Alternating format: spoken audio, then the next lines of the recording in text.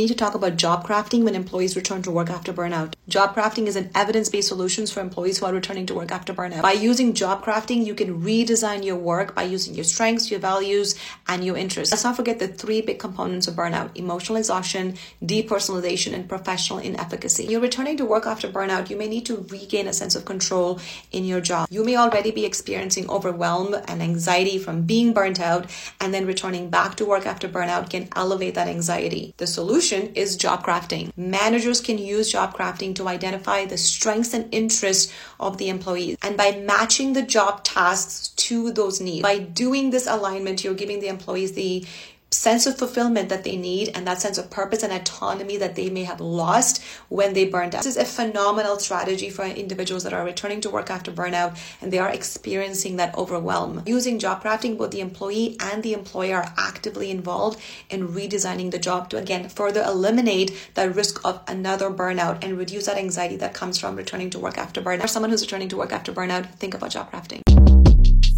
Short Cast Club.